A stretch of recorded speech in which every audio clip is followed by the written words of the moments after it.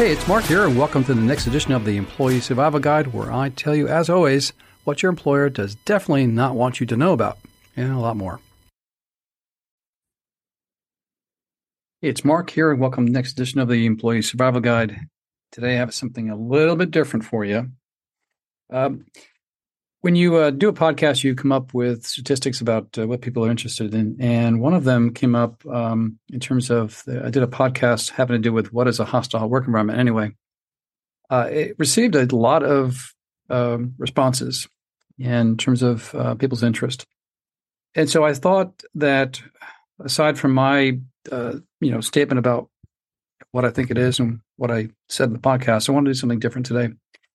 So I went out and tried to find a case that discussed hostile work environment, and I found one that was quite elaborate. And I wanted to do something different today: is actually share a case. It happened by a decision by the Second Circuit Court of Appeals, which is besides the Ninth Circuit in California, Second Circuit is preeminent like federal court. It's like it defines the law of the land in our country. So the case was Billy Banks versus General Motors. And I'm going to get into it. It's involving a race case, but it has the hostile work environment discussion. And as a summary, I will describe to you what happened as an initial summary, then I'll get into the actual case. I'm literally going to read the case to you because it's important to see how courts rationalize decisions instead of what you read in the press about whatever decision was. There's mechanical elements to cases that judges have to go through. It's the law. We refer to it's laws by statute, laws by cases. So here we have, I refer to oftentimes the rule of law.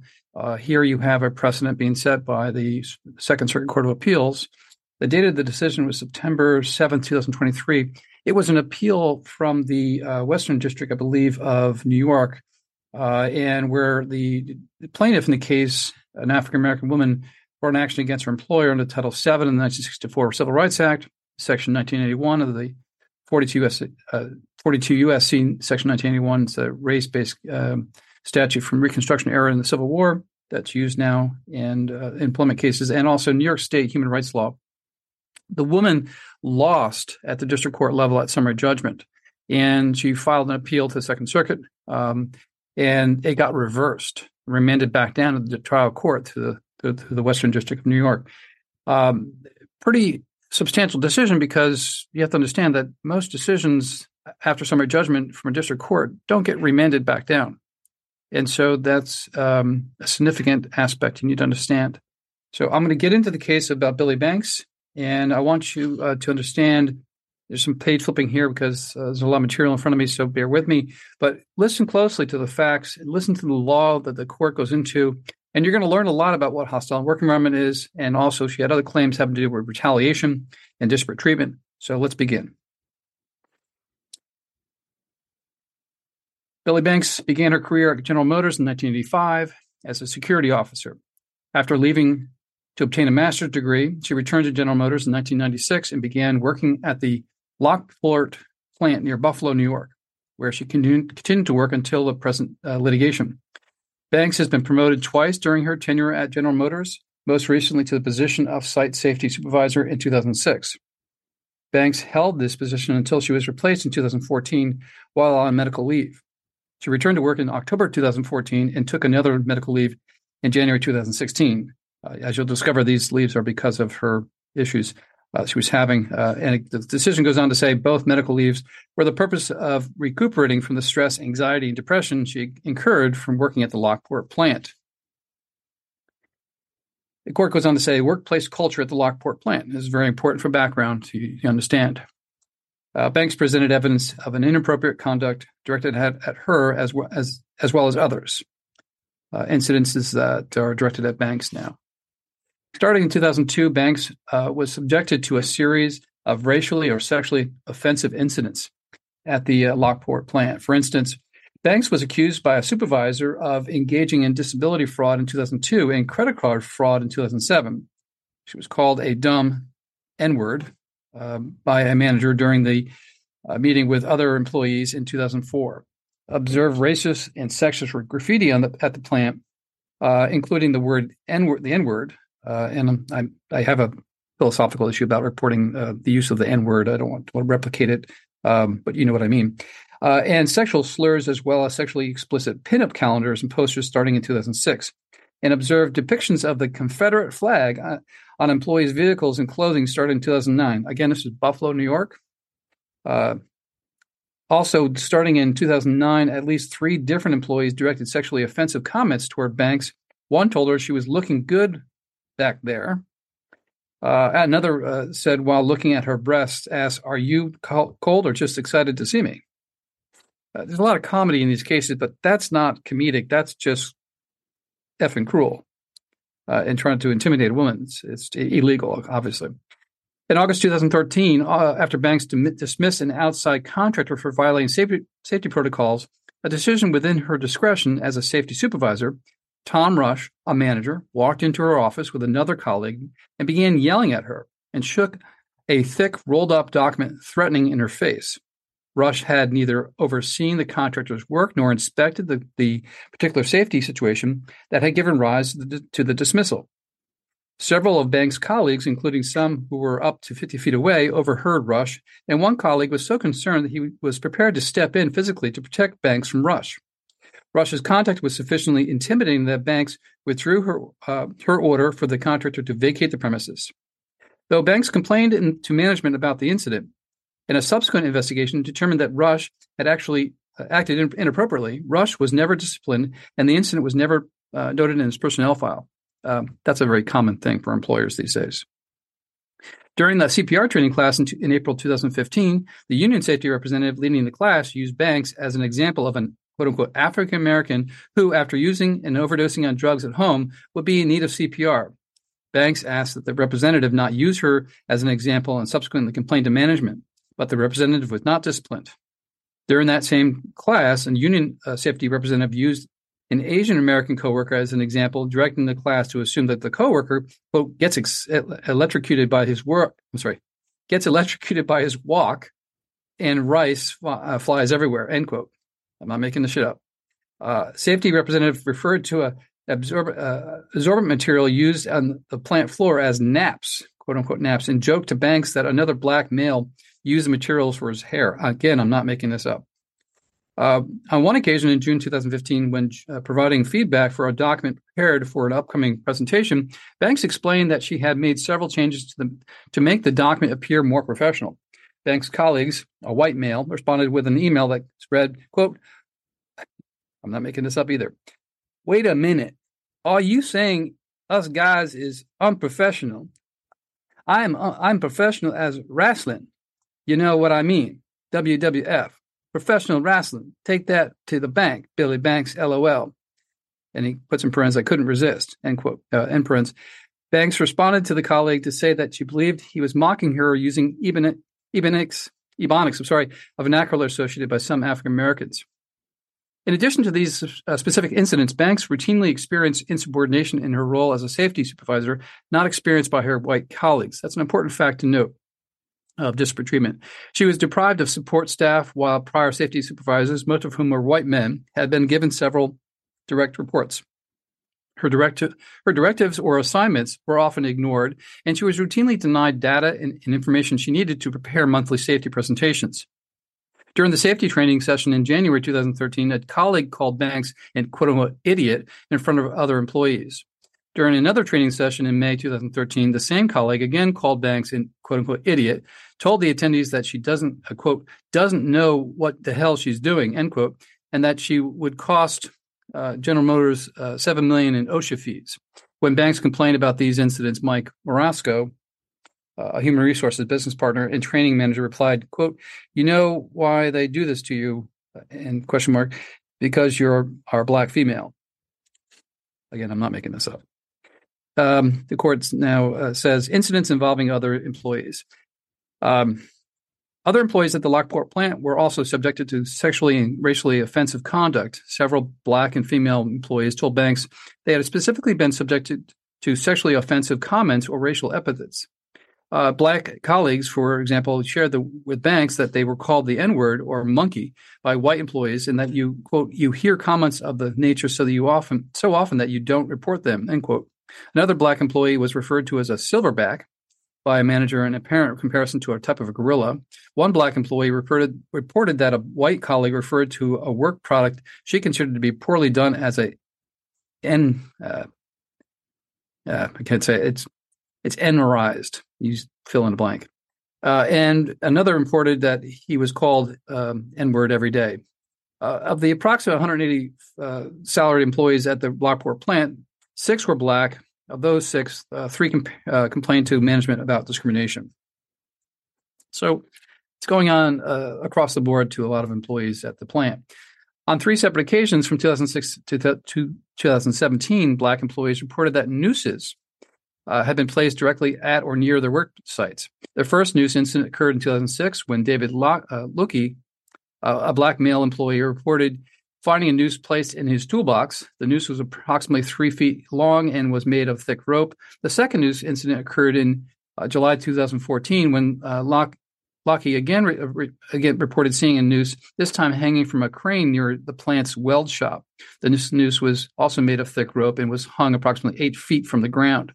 Another Black colleague, Al Birch, relayed the incident to Banks shortly after it happened as she was on disability leave. The third noose incident occurred in December 2017 when Daniel Marsh, another Black colleague, reported finding a noose placed on a tugger, or a motorized vehicle that was used around the job site. The tugger had been temporarily assigned to him, and he was covering the shift of another colleague. The noose was made of gray twine. Marsh filed a report, and General Motors investigated the incident. Of course, they probably found nothing, as they always do. In September 2014, Lukey reported finding a Black rescue dummy, which was used for safety training exercises, placed inside a Buddha, another type of motorized vehicle used inside the plant. Contrary to the usual practice, the rescue dummy was not wearing clothes besides a pair of tattered pants and was seated upright in the vehicle as if to drive it around. Lukey reported the incident and alleged that the display referenced slavery. Banks and other employees learned of the incident shortly thereafter and similarly took offense. The record does not indicate the outcome of Lukey's complaint. The internal and EEOC complaints. After raising numerous concerns with the Human Resources Department, Banks filed a formal internal complaint on September 16, 2013, with AwareLine, a third-party reporting service utilized by General Motors. AwareLine complaint alleged that Banks had been subjected to race and sex discrimination and specifically detailed the incident involving Rush. AwareLine began its investigation into the matter on September 20th, 2013, but closed the investigation a few months later. AwareLine did not interview or otherwise contact Banks. Not surprised, because they don't do very much in their investigations other than try to build a case for the defendant. On October 24th, 2013, Banks filed her initial charge with the New York State Division of Human Rights and the EEOC, alleging race and sex-based discrimination. It's important to note that the agencies have a work-sharing agreement, so you can file typically with the EEOC, which I would, and it gets automatically filed with the state agency. But on the Form 5 box, you got to check both little square boxes on the right-hand corner. Otherwise, you can't have a claim under state law or federal law. So check your boxes. It is the federal government, so you have bureaucratic documentation. She amended the EEOC charge on December 9th, 2013, and again on July 10th, 2014, the EEOC issued Banks a notice right to sue letter on August 19th, 2014. The importance there is when the EEOC issues a notice right to sue, this is my commentary, that you have 90 days to file a suit or you waive your claims under Title VII. It is not a requirement under Section 42 U.S.C. 1981. That has a 4-year statute of limitations, which the court will get into in a second. The court references the disability leave and return to work for Banks. On September 9, 2013, Banks began a period of disability leave to recuperate from the stress she incurred from the hostile and discriminatory environment at Lockport plant. The suspension of disability leave benefits. General Motors policy governing disability leave provides that employees are entitled to 100% of their salary for the first 13 weeks of leave, and then 75% of their salary for the following 39 weeks. On November 22nd, 2013, 1 month after Banks filed the EEOC claim and 10 weeks into her disability leave, General Motors suspended her disability leave benefits without notice. It was retaliation. Just the court will get into in a second. After her benefits were suspended, Banks was unable to support her family. Her mental health deteriorated, and she suffered panic attacks, headaches, insomnia, and digestive problems. During a check-in call with Susan Guthrow, the plan's personnel director, in December 2013, Guthrow commented that it must be tough for Banks that her sick leave benefits were cut off. Not making that one up either. General Motors justified the suspension of benefits on the basis that Dr. Jones, a psychiatrist retained by General Motors, had examined Banks on November 22, 2013, and determined that she appeared fit for duty and had not submitted evidence supporting her continuing leave of absence. That is a requirement under ERISA for short-term disability benefits to substantially document, medically speaking. That's my commentary. In order, and here the company conducted in a physical assessment with a psychiatrist. It's kind of rare, but they took that effort. They can do that legally. Banks, however, contends that she did not speak with Dr. Jones until May 2014 during a conference call regarding her request to return to work. Banks successfully appealed the suspension of her benefits. The benefits were reinstated retroactively in two payments, the first on January 31st, 2014, and another in February 15, 2014. The delayed return to work, the court references. Let's take a quick break. Hey, it's Mark, and we have a new product for you. It's called the Employee Survival Guide, or EmployeeSurvival.com, and it's a site that you can obtain PDF products that I've created myself. I was spending too many hours, way too many, researching and writing about, if, for example, the performance improvement plan or beating them, and the second one about negotiating severance negotiation agreements, two of the most important topics that we see in terms of the web traffic and podcast traffic we have. So check out EmployeeSurvival.com and see if this can try to help you, and you don't need an attorney to use it. Thank you.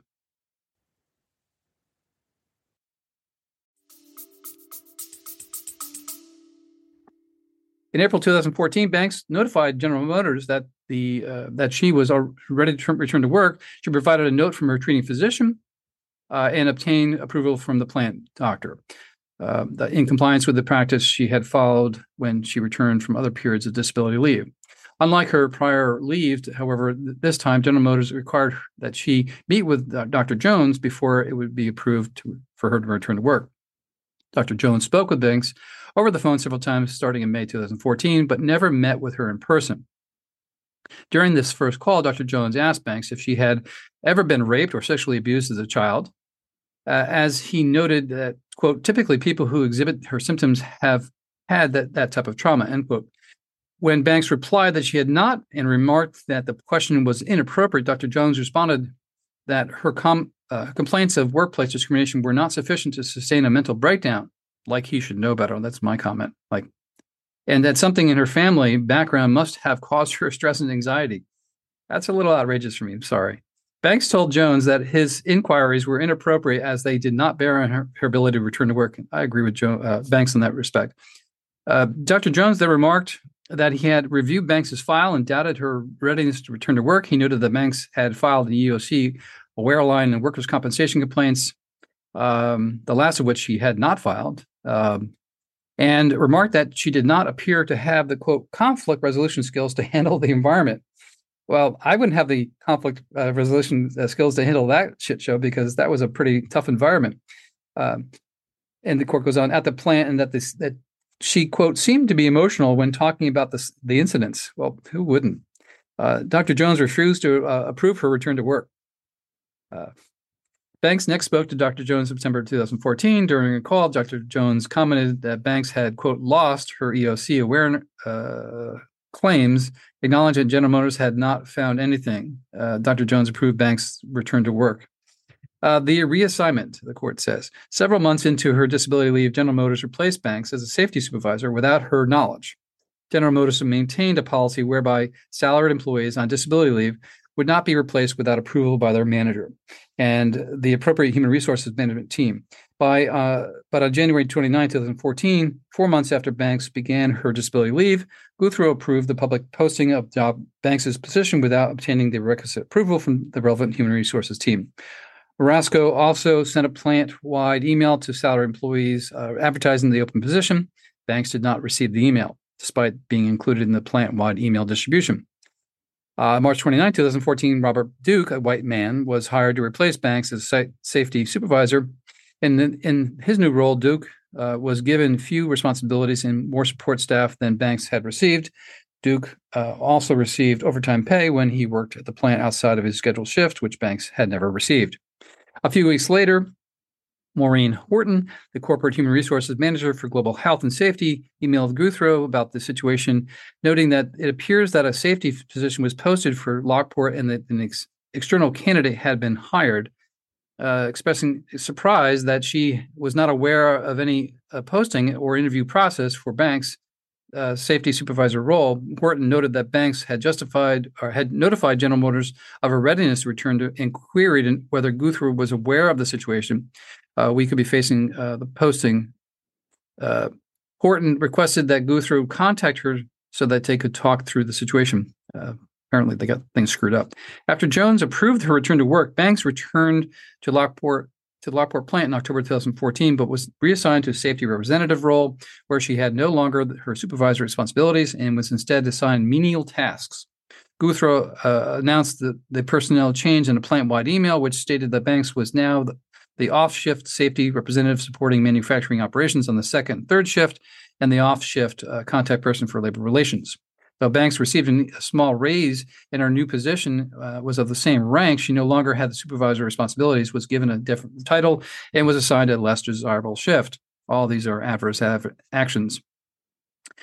Banks complained to management about her reassignment to a non-valued added position. As a safety representative, she no longer advised leadership about plant-wide safety concerns. She was not involved in the development of business plans and safety metrics, did not participate in meetings with safety supervisors from other sites, and did not supervise other employees. And although she was nominally assigned a position with labor relations, she received no training for the role, access to necessary resources, and no assignments related to the position. In particular, Banks protested that the assignment interfered with her efforts to advance her career. During her tenure at General Motors, Banks had consistently sought opportunities for advancement. In 2011, she had been selected as a member of a General Motors talent review group in which promising employees were selected to present their goals and accomplishments to corporate management. In December 2014, Banks was offered a temporary assignment at the General Motors plant in Grand Rapids, which she would gain multi-plant experience that would enhance her advancement opportunities. Banks responded that she absolutely wanted the position and began making travel arrangements. One day before she was meant to leave, however, General Motors rescinded the offer without explanation. After making further complaints about her new role, Banks was moved to the different shift and assigned some primary responsibilities. 6 months after her return to work, she was reinstated to the first shift, the original shift she had worked prior to going on disability leave. Okay. That was the fact pattern leading to the court complaint. So you get a very long-winded, I apologize, that's what these cases are, and it's public knowledge. You can read these. It'll be on the show notes, I'll attach the copy of the very lengthy decision. But this is how court decisions are created. There's a fact pattern, and then I'm going to get into now the proceedings below, and then I'll get into what the court's decision is. Okay. So as to the proceedings below, Banks commenced this action on November 14, 2014, asserting claims of hostile work environment. There you go. Race and sex-based disparate treatment and retaliation in violation of Title VII of the 64 Civil Rights Act, and also New York State Human Rights Law and 42 U.S.C. 1981, which happens to be the most powerful statute of the three. Banks alleged that the conditions at the Lockport plant created a hostile work environment so severe or pervasive that it affected the conditions of her employment. She also alleged that the termination of her disability benefits, her delayed return to work, and her reassignment all constituted adverse actions relevant to her disparate treatment and retaliation claims. Very important statement I just made to you. Keep that in your mindset as you move through the decision. On February 13, 2018, General Motors moved for summary judgment, as they always do, on all claims.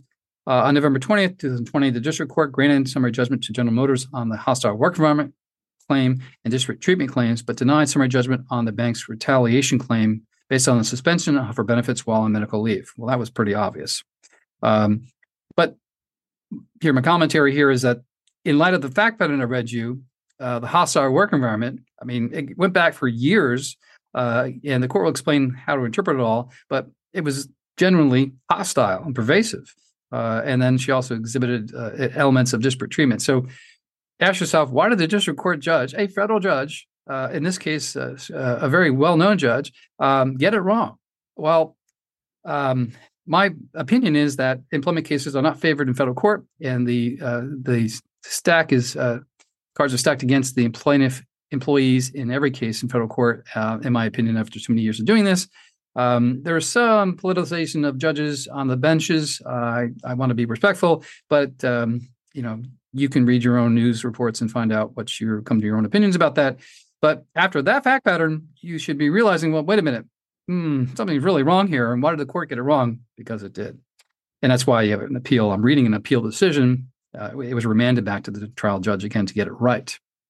Let's move on. Where was I? As a threshold matter, the district court held that a number of incidences Banks alleged to support her discrimination and retaliation claims were time barred. As for Banks's hostile work environment claim, the district court held that no reasonable jury could find that an environment at the Lockport plant was hostile to a female or African-American employee. And I'm sorry, I'm laughing because it is humorous that that judge did not find in that favor of the employee here in light of those facts. As to the disparate treatment and retaliation claims, the court found that Banks's reassignment was not an adverse employment action, and while her delayed return to work might constitute an adverse action, Banks had failed to establish an inference of discrimination. The district court held, however, that there was a genuine issue of fact as to whether General Motors committed an adverse action when, in contravention of the company policy, it suspended Banks' benefits while on a leave. General Motors moved for reconsideration with respect to the retaliation claim, initially alleging that newly discovered evidence as to Banks' disability benefits, but later changing course and arguing that summary judgment was warranted to avoid manifest injustice. On September 23rd, 2021, the district court reversed itself and held that because of Banks' disability benefits were eventually repaid, the suspension of benefits was a trivial harm that was insufficient for support an adverse action finding. As a result, the district court granted the motion and dismissed the remaining claims. Judgment was entered on September 24th, 2021. Let's just note something here. The decision that I'm reading from is dated September 2023. So the trial court decision 2021, nearly 2 years later? I mean, that's how long these cases last. I mean, how long it takes the courts to render decisions. It's just remarkable. But, it does happen, and people do stay the course, as Miss Banks did, as we will now discover, because now we're going to read the decision. And if you're not exhausted by now, then, well, I am, because this is how court cases are interpreted by and read. I mean, this is the law. That you set up the fact pattern, you tell about the proceedings below, and now you get into the discussion of the why, and the decision was remanded back and reversed and remanded back to the district court. I'm going to skip a little bit here because I don't need to explain to you what summary judgment means, but I'm going to get into the case. The court says, we first address the timeliness of Banks' claims before turning to the merits.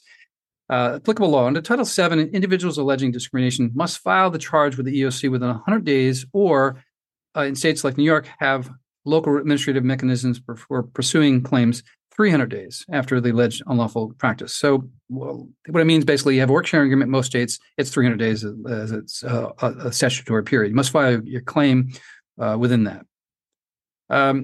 In National Railroad Passenger Corp. v. Morgan, the U.S. Supreme Court case held that the word, quote, practice refers to a discrete act or a singular occurrence, and that a discrete retaliatory and discriminatory act occurred on the day that it happened.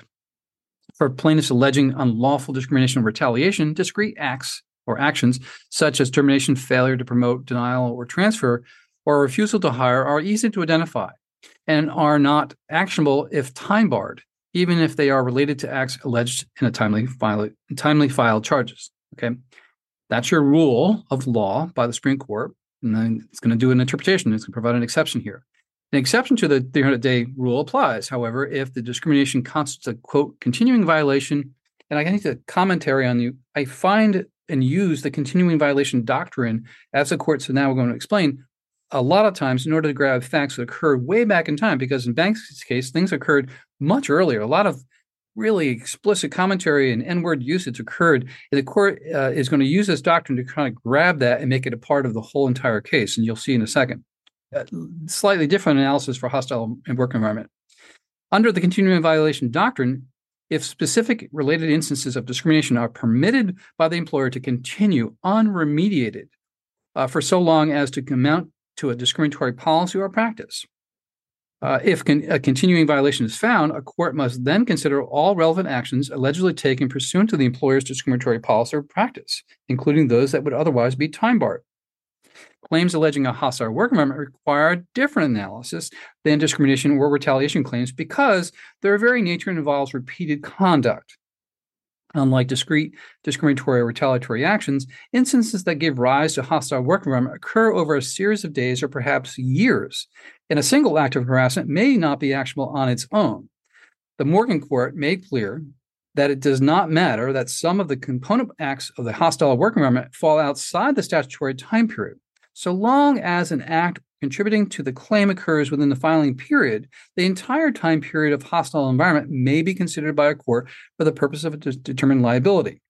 That's your rule of law regarding hostile work environment, how the court looks at it. Okay, so when you're thinking about your own fact pattern, you can go as far back as you want on a hostile work environment claim, so long as you connect them all together and one instance occurs within the timeliness of the 300-day period.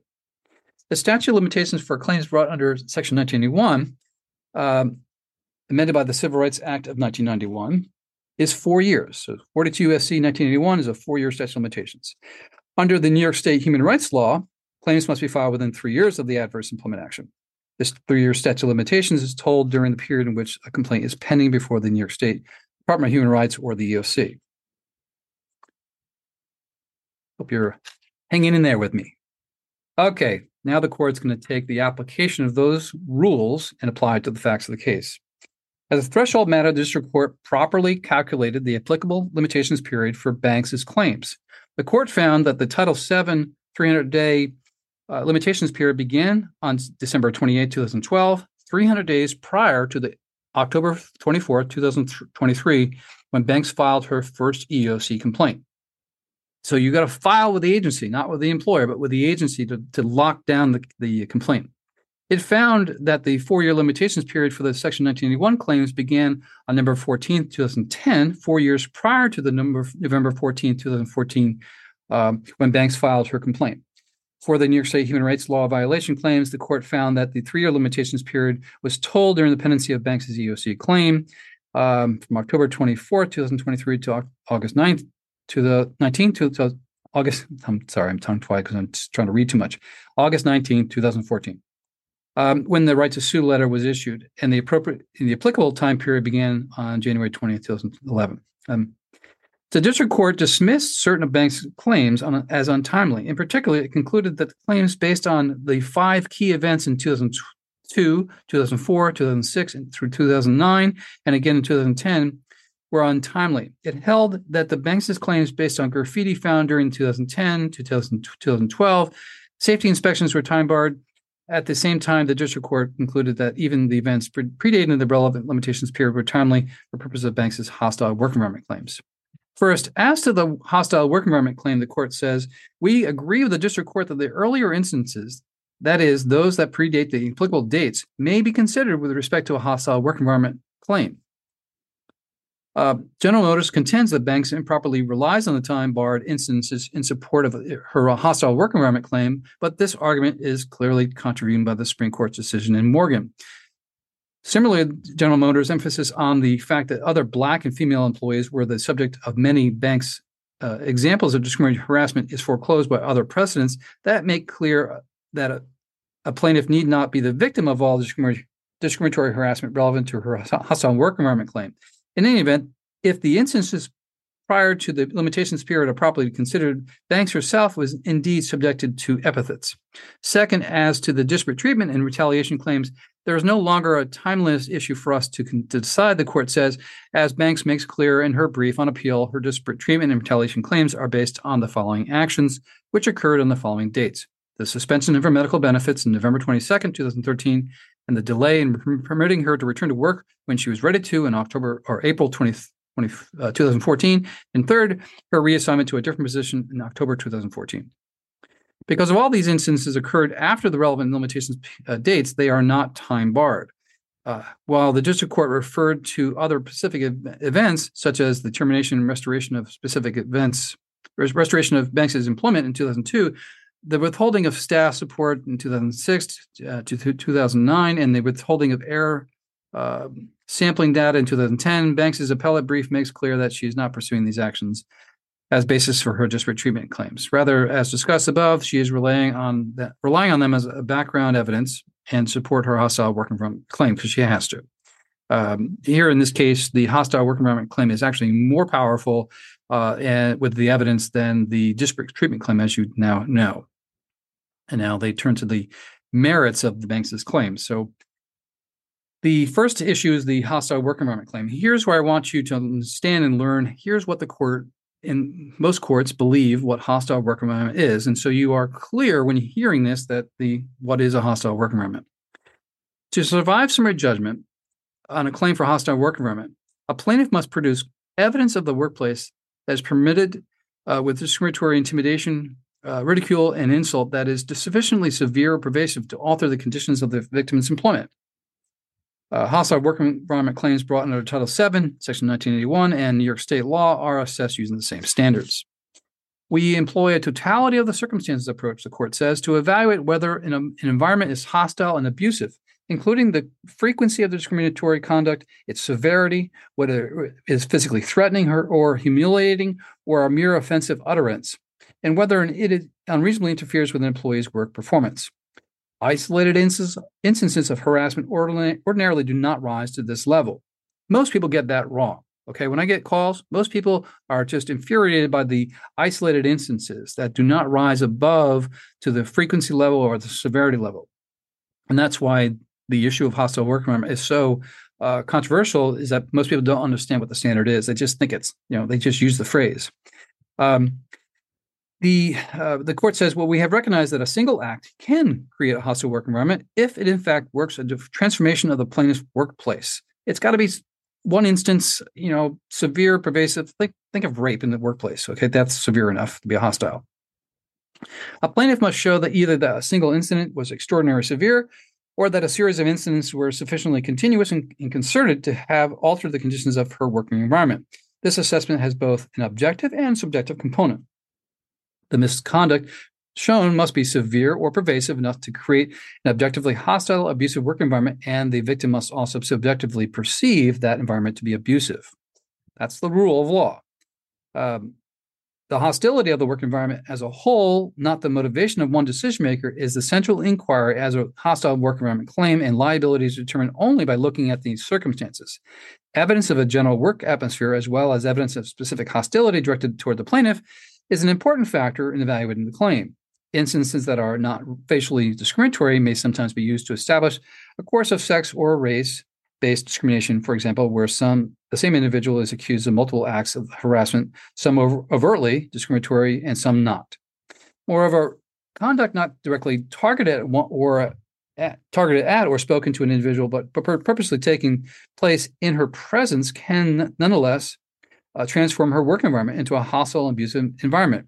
Finally, if a plaintiff alleges that harassment arising from both race and sex-based hostility, the interplay between the two forms of harassment is pertinent to evaluating the hostile work environment claim.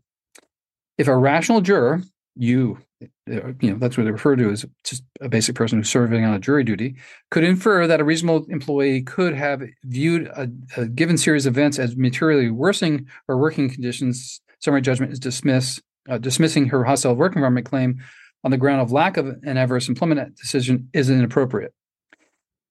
Okay, the court, it's a lengthy decision, I apologize, but it goes on in the application. Because of the district court correctly held that the continuing violations doctrine applies to Banks's hostile work environment claim,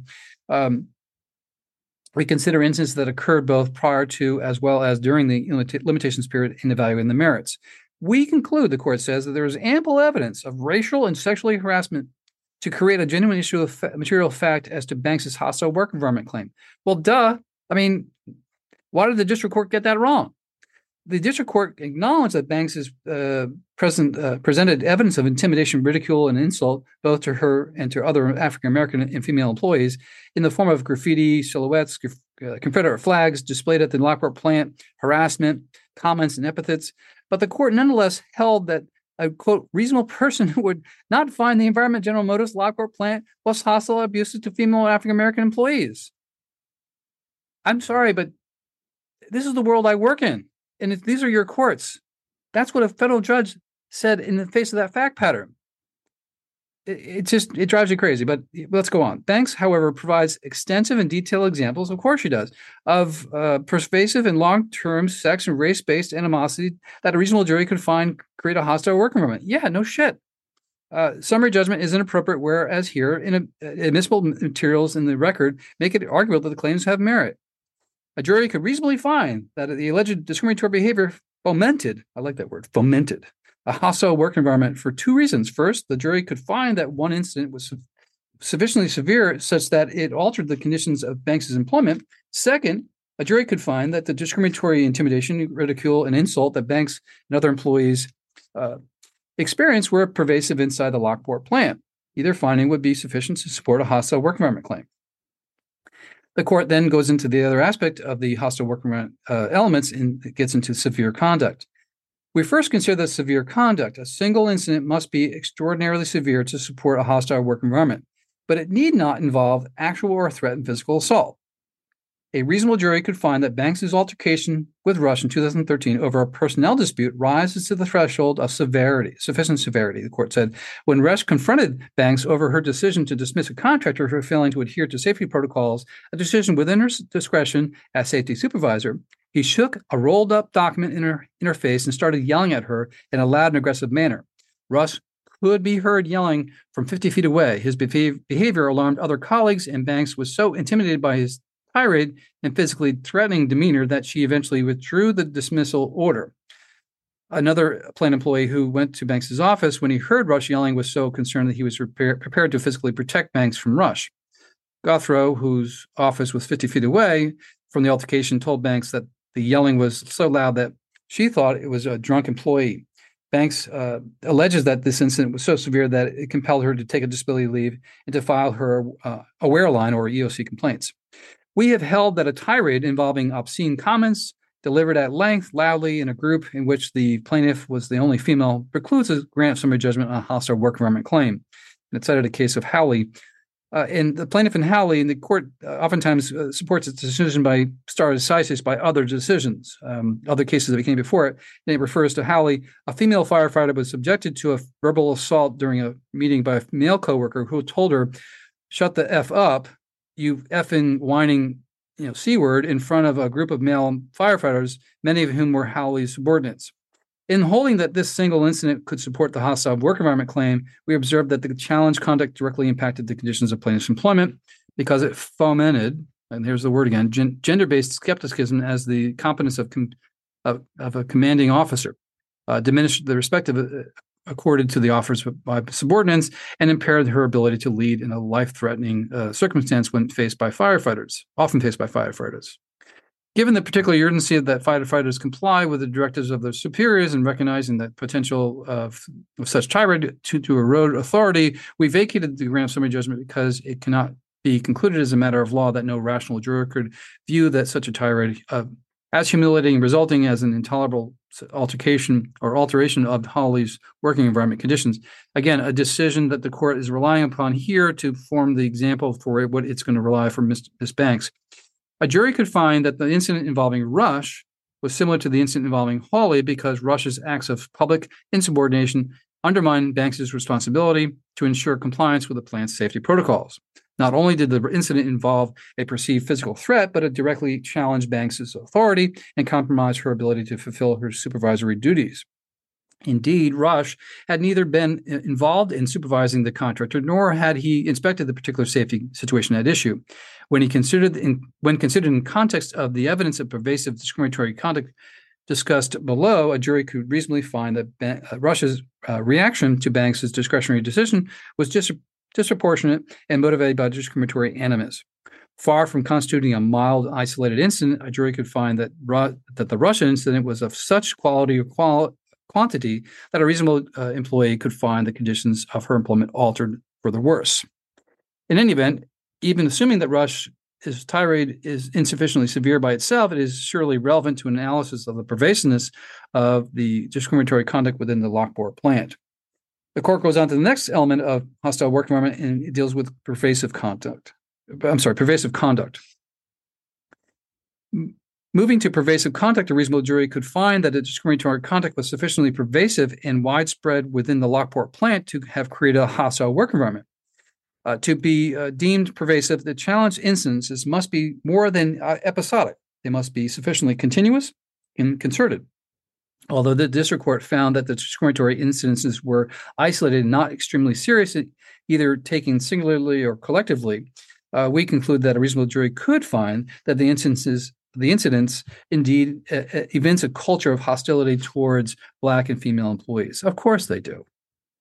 Banks was the recipient of sexually demeaning language, and as her female colleagues it worked in a setting where images of pinup women, sexually explicit silhouettes were common. From 2006 to 2016, Banks and her other Black employees saw nooses, Confederate flags, and other racially offensive material around the plant, including a Black test dummy seated in a vehicle wearing minimal tattered clothes.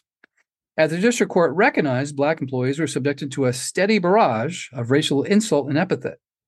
Specifically, several colleagues testified to being called the N-word and silverback and having their work deemed N-erized. And I'm not using the right word. You know what I mean.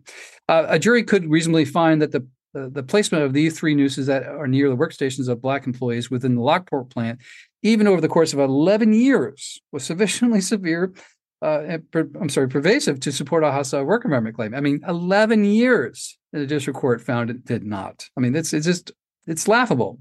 There can be little doubt as such a symbol is significantly more egregious than the utterance of a racial joke.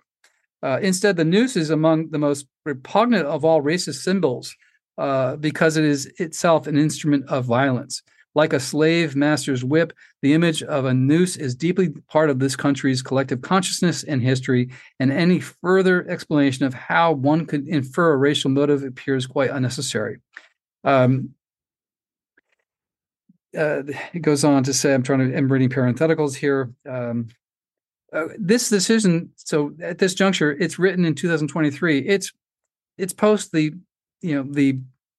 debacle and nonsense occurred in the social justice reckoning we've had in this country over the last 3 years, and it's you can see the judge, in this case, Judge Chin, who's writing this. He's making points with using language of and identifying what the noose means in our American culture and and you often find judges doing this. It's a piece of history. So the case you're reading and hearing is a piece of history, and it's giving direction to anyone reading it, the importance of what happened here, and especially the district court judge who has got to go reconcile this out on remand. A reasonable jury could find that even a single placement of this object, imbued as it is with its historical gravity as a symbol and tool of actual violence directly at the workstation of a Black employee, could amount to severe conduct sufficient to support an inference that the workplace is hostile to Black employees. Well, of course. Again, more parenthetical. Here, Black employees found nooses placed deliberately at their workstations on 3 separate occasions. A reasonable jury could surely find that the discovery of multiple nooses within the Lockport plant created a hostile work environment. Well, no shit. Yet the district court omitted any mention of these nooses, evidence of each which exists in the form of deposition testimony, internal investigative reports, and photographs. Given the repugnance of this object, and its direct implication of racial animus and violence, a reasonable jury could surely conclude that the discovery of multiple nooses within Banks's workplace constituted pervasive discrimination that altered the conditions of her employment and created an abusive working environment. Second, multiple circuit courts have emphasized that perhaps no single act can more quickly alter the conditions of employment and create an abusive work environment than the use of an unambiguously racial epithet such as the word the N-word. The epithet has been described as a term that sums up all the bitter years of insult and struggle in America. a pure anathema to the African Americans, and probably the most offensive word in the English language.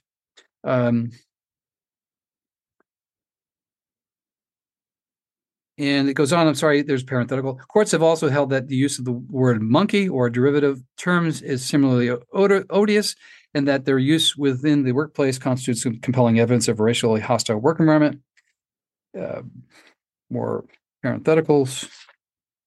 In the district court's description of the isolated epithets levied against Banks suggests it viewed these comments as, quote, stray remarks. This is an important analysis I'm going to mention to you because stray remarks are common. Here, the court goes on to say that the stray remarks doctrine is by no means dispositive. While it is true that the stray remarks of a decision maker without more cannot prove a claim of employment discrimination, we have held that when other indicia of discrimination are properly presented, the remarks can no longer be deemed stray, and the jury has a right to conclude that they bear a more ominous significance. In assessing the hostile work environment claim, the emphasis is on the hostility of the work environment as a whole, and a plaintiff must show merely that the discriminatory incidences were sufficiently continuous and concerted to have altered the conditions of the employee's working environment. Again, you just keep hearing the same redundancy. I don't know why the court keeps on doing this. In addition, it is not germane that the racial epithets were directed at other employees instead of Banks. The district court focused on the fact that other employees endured a steady barrage of racial insult and epithet, while Banks was subject to a non-ethnic offending terms, such as being called an idiot at a meeting where she was not present. The court noted that while other black coworkers were called the N-word by white coworkers, Banks did not personally endure such epithets within the limitations period. Yet the mere fact that the plaintiff was not present when a racially derogatory comment was made will not render the comment irrelevant to her hostile work environment claim. That's important if you understand. So other people's claims are important to your claim. So other people are being called the N-word, make it a part of your narrative. Okay. What it does, basically, the court's saying is the work environment is so charged with racial bias that, it's going to infect it like a disease. Just as racial epithet need not be directed at a plaintiff in order to contribute to a hostile work environment, the fact that a plaintiff learns secondhand of racially derogatory comment or joke by a fellow employee or supervisor can also impact the work environment. Moreover, as we have previously held, that incidents of involving other employees, while they may be of limited probative value, cannot be ignored or on summary judgment grounds. Instead, whether the plaintiff was aware of the incidents during the employment, and more significantly, whether in light of these incidents, that the incidents the plaintiff experienced were directly, more directly would reasonably be perceived and were perceived as hostile or abusive, are factual issues more appropriate for a trier of fact, meaning a jury. The court goes into the tangible harm, which is another element of hostile work environment. Again, apologize. This is what the court's doing in its lengthy decision. Finally, the district court erred in focusing on the lack of tangible harm that Banks incurred when the hostile incurred from the discriminatory harassment. Despite evidence of Banks's need for multiple medical leaves and stress and anxiety, her psychological treatment, and her need for anti-anxiety medication, the district court dismissed her claim because it found that Banks suffered no adverse consequences save her stress claims. The Supreme Court made clear in Harris, however, that Title VII does not require concrete psychological harm for claim to be actionable, as the statute clearly bars conduct that would seriously affect a reasonable person's psychological well-being. I want to just put a footnote here. You got to know something in claims for everything other than sex discrimination. In sex discrimination, you only have emotional distress. In every other claim, you can't have emotional distress. It's a common law claim.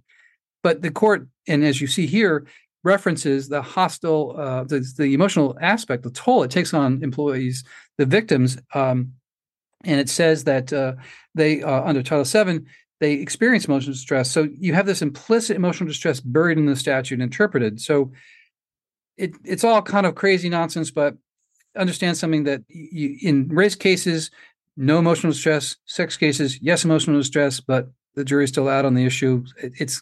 It's kind of a Wild West of jurisprudence in my mind. The court goes on. Moreover, the language of Title VII is not limited to economic or tangible discrimination.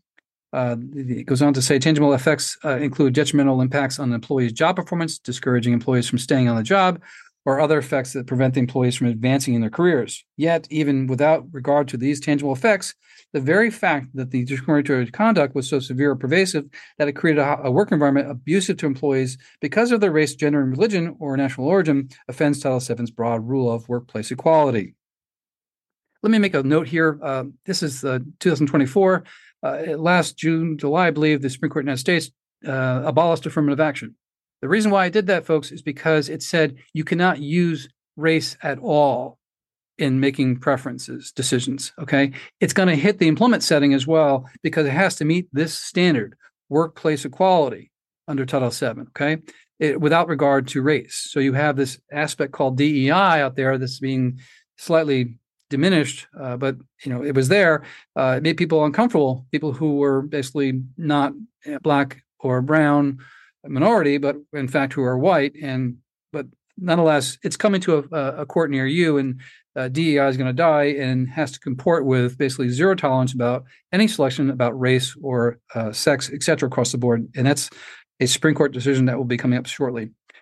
There is ample evidence from which a court with a reasonable jury could conclude that Banks found the environment at Lockport plant to be hostile. This is a subjective aspect. Given that Banks took multiple leaves of medical leaves, sought psychological treatment, and was prescribed anti-anxiety medication to cope with the stress and anxiety she incurred from the discriminatory harassment. I'm actually going to shorten this podcast a little bit and say that the case, obviously, the court reversed the district court decision, and it went. The case is going back to the district court level. And I'll put in the post notes the aspect, the court decision I'm reading from so you can read it. But it was important to bring to light the hostile work environment claim for you so you can hear it in real life. It's how the court interprets these cases. Now you've heard it. We know that Banks was harmed by this and experienced a hostile work environment. She also experienced disparate treatment and retaliation, which you can read yourself. But that was what I wanted to get across to you. A real life story that happened to somebody pretty outrageous, very, very severe. And now you know how the court dealt with it, okay? Have a great day. Talk to you soon.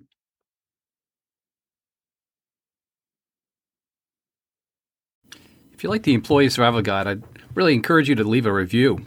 We try really hard to produce information to you that's informative, that's timely, that you can actually use and solve problems on your own and at your employment. So if you like to leave a review anywhere you listen to our podcast, please do so. And leave 5 stars because anything less than 5 is really not as good, right? I'll keep it up. I'll keep the standards up. I'll keep the information flowing at you. If you'd like to send me an email and ask me a question, I'll actually review it and post it on there.